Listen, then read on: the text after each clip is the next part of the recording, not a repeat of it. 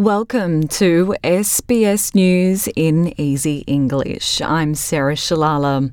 Federal Health Minister Greg Hunt says 25 million doses of the Moderna COVID-19 vaccine will help improve Australia's vaccine strategy for next year. He says the incoming Moderna shots will be the foundation for booster and variant strategies, flagging the possibility of vaccine production in Australia. Is the next stage of future-proofing and of preparing for the future, focused primarily on our ability for 2022 to have a booster and variant strategy. Prime Minister Scott Morrison says he will work with the New South Wales government to help bring international students back to the state. The New South Wales Department of Premier and Cabinet has accepted a plan to allow overseas students to enter the state and quarantine in Sydney using purpose-built housing.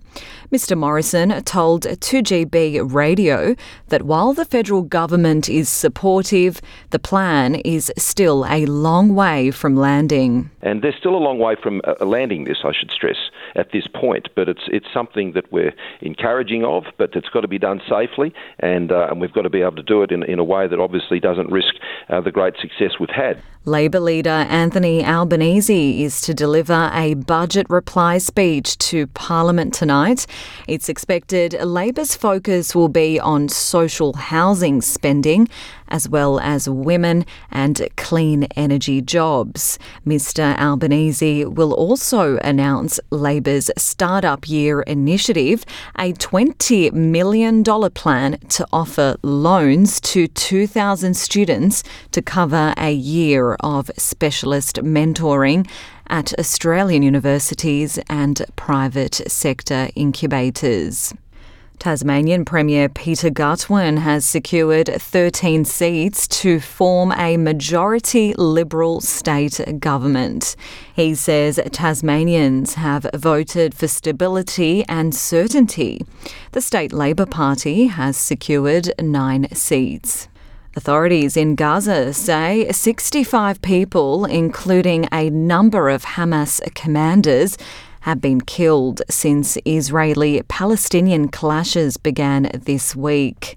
The death toll in Israel has been put at 7, including a soldier. Airstrikes by the Israeli military have been targeting Gaza, while Hamas rulers bombarded Israeli towns with rockets. Israeli Prime Minister Benjamin Netanyahu has described scenes on the street as anarchy and called on both sides to stop the violence. This is something we cannot accept. It's anarchy. Nothing justifies this, and I will tell you more. Nothing justifies the lynching of Arabs by Jews, and nothing justifies the lynching of Jews by Arabs. We will not tolerate this. Palestinian President Mahmoud Abbas has called on Israel to end its occupation and warned that Palestinians would not leave their homeland. I address my words specifically to America and to Israel. Enough is enough. Leave us. We will remain thorns in your eyes, and we will not leave our homeland. We will not leave our country. To sport now, and Istanbul residents have expressed their disappointment as UEFA is set to move this month's Champions League final between Manchester City and Chelsea from the city to Porto. Turkey now expects to host the 2023 Champions League final in Istanbul.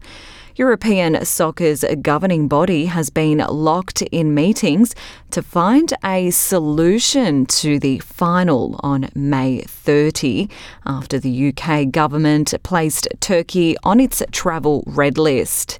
It comes as Spain's Minister for Culture and Sport, Jose Manuel Rodriguez Uribe, announced that fans will be allowed to return to stadiums at a maximum of 30% capacity, up to 5,000 people. Vamos a volver a tener público en la liga de fútbol.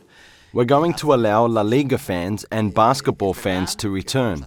We're going to follow the same criteria we've been following ever since the beginning of this pandemic, which is based on caution and good judgment.